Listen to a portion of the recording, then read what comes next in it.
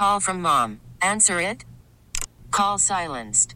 Instacart knows nothing gets between you and the game. That's why they make ordering from your couch easy.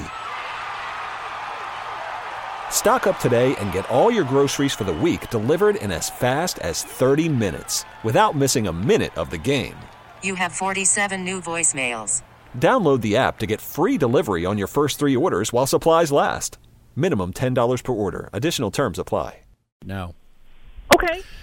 So, Louise, how did you start this business, I guess, is what it is now? I mean, it's remarkable. Well, we crop farm for our main living. We grow corn, wheat, and soybeans. And I had lost both my parents a couple of years ago, and it was just something I always wanted to do for myself. And we finally planted the sunflower field, and it was, like I say, more for personal reasons. And I guess if you plant it, they come. People just started showing up from all over, and the field just began flooded with everyone from all over the town, the country. It was very amazing.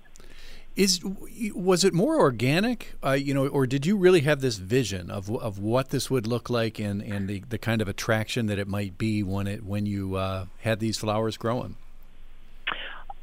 It was totally organic. We had no idea that something like this could extend so huge. We just never expected any of this. It's gone well beyond our expectations. So tell me about the field. How big is it? How many flowers? I'm sure you don't go out and count, but I mean, you must have a guesstimation of what's out there. But tell me about the actual size and numbers of it all. So what we do right now is our main field of sunflowers is about 6.5 acres. And our U-pick section that people can go out and cut their own flower in is also 6.5 acres. There's probably 400,000 or 500,000 flowers out there. People have a hard time grasping that. I mean, someone like myself, I can barely grow a flower in, a pot.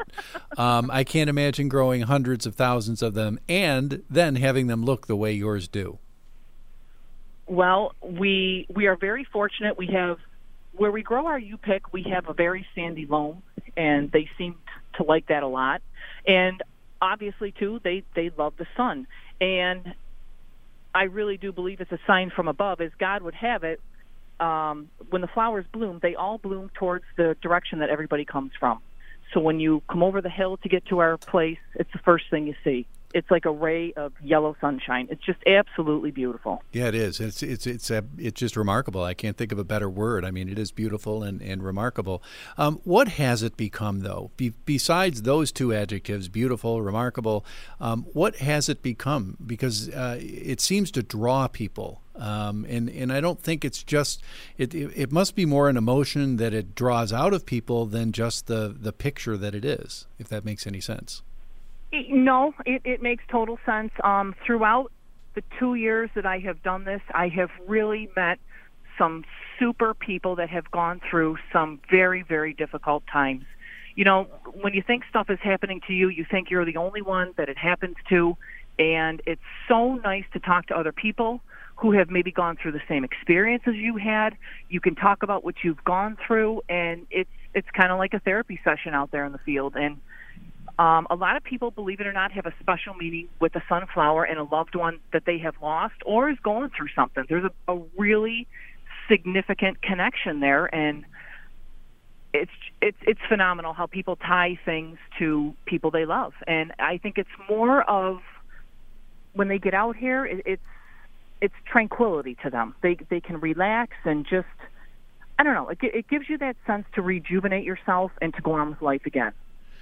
So much of what we do in life is, busy. We go places, we do things. There's something to do. There's something that you have to do when you get there. It seems like there's not like a requirement, right, upon arrival. I mean, what do people do? Absolutely. Well, when people first get here, they're like, wow, it's such magnitude, and it was so much more beautiful than what I thought. I think the best thing I love to hear is when the husbands come with their wives, and they actually walk through the field. And they're like, you know what? My wife wanted to come here, and I wasn't sure, but this is really remarkable. He said, I got to tell you, it's just beautiful to see human nature and what it does. They just get here, and they don't know where to go first. They walk out through the fields, they ponder and take some pictures. We have a few hot dog and hamburger stands here and some ice cream, and they'll get something to eat, and they'll just sit underneath a tree and just watch. Just sit here and relax, and there is no schedule. People come here just to hang out for the day. A lot of business people will come here just from the daily grind to come have lunch and to sit out in our orchard and just watch life go by. It's just peace and quiet. You know, outside of Niagara Falls, it's probably one of the most photographed things in Western New York of late, right? Yes, very, very much so. We've had a lot of pictures. Yeah, the pictures are phenomenal. Some of the pictures that everybody captures are just, it blows me away of what's out in them fields. The butterflies we have, the honeybees we have, it's just, yes, absolutely beautiful. Walk us through a 411 of what you need to know. If we're going to make a trip out there for a short period of time or something to eat or for a day, whatever we want to do, what do people need to know? If they're coming from the most populated areas of, say, Erie County, what do they need to know to get there and what to expect when they do get there? Well, first of all, we are a working farm. Our whole facility is set up in a 100-acre cow pasture. We do have some ruts and divots. We've tried our best to smooth everything out, but we do tell people to wear sneakers, wear flat sandals, don't wear high heels. You walk out in the fields to cut the flowers, so if you might get muddy, not too much if it's not raining, but there is uneven terrain. We do have water here for everybody, concession stands to eat. And it's very family friendly. You can bring your camera out. You can take pictures.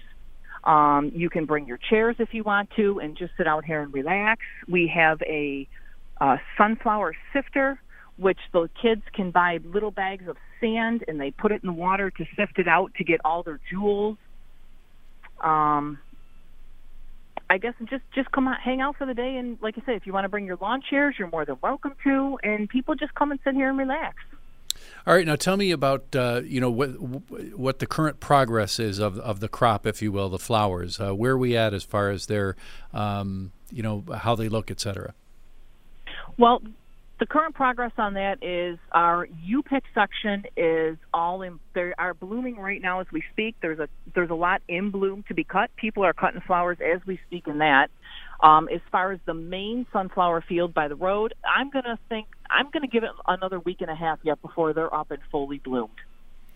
And I guess before we go, what's your vision? Where could this go? What do you expect from this? I mean, are you at where you're at, or does this grow? What's your thinking? To be honest with you, I never thought that it would get this huge. I always wanted to do something a little bit different than just the daily farm work because I really like interacting with people and teaching them how things grow. And I guess it's really become a dream that I never expected to come true. And it's getting bigger every year. I guess, I don't say it could go any bigger, but yet every year we find another thing to add. I mean, I think this could be really huge. Like I say, every year we add another little attraction, but, the whole farm itself sits on 80 acres, and the way I see it every year, I'm like, wow, we could eventually take this 80 acres right over for a main attraction. Well, I applaud you for finding something different. You really, you look at all the different things that we can do and spend time with, and how we spend our recreational time. And I think this really is truly unique, and it's working. So congratulations. Thank you very much. Yes, and another thing too, we do have free parking. We do let people get in for free. We don't charge it. We want everybody to bring their family here. And another thing, we do have a lot of nursing homes that will call here, and they will bring out the elderly patients, and they will pack a lunch for them. They'll sit them underneath the tree. And you know what? For the older people, it's just a great thing for them to come out and experience, and it gives them something to look forward to. I think that's the one thing that brings me the most joy is to see people with disabilities or older people to come out and just enjoy themselves, enjoy the time they have. I'm guessing you could spend 5 minutes there. You could probably spend 5 hours. I could, yes. All right, Louise, I'm stopping right now. Is there... Hey, Rob Bradford here. I have set out on a mission with my good friends at FanDuel to prove what I have known for some time. Baseball isn't boring. Now I have a daily podcast to prove it with some of the most notable people in the baseball world, screaming baseball isn't boring from the mountaintops, or at least agreeing to come on our show. Players, managers, GMs, and yes, even the commissioner of baseball, Rob Manfred. It has been a constant wave of baseball's most powerful voices. So join the revolution. Subscribe and soak in Baseball Isn't Boring. Listen on your Odyssey app or wherever you get your podcasts. You'll be glad you did.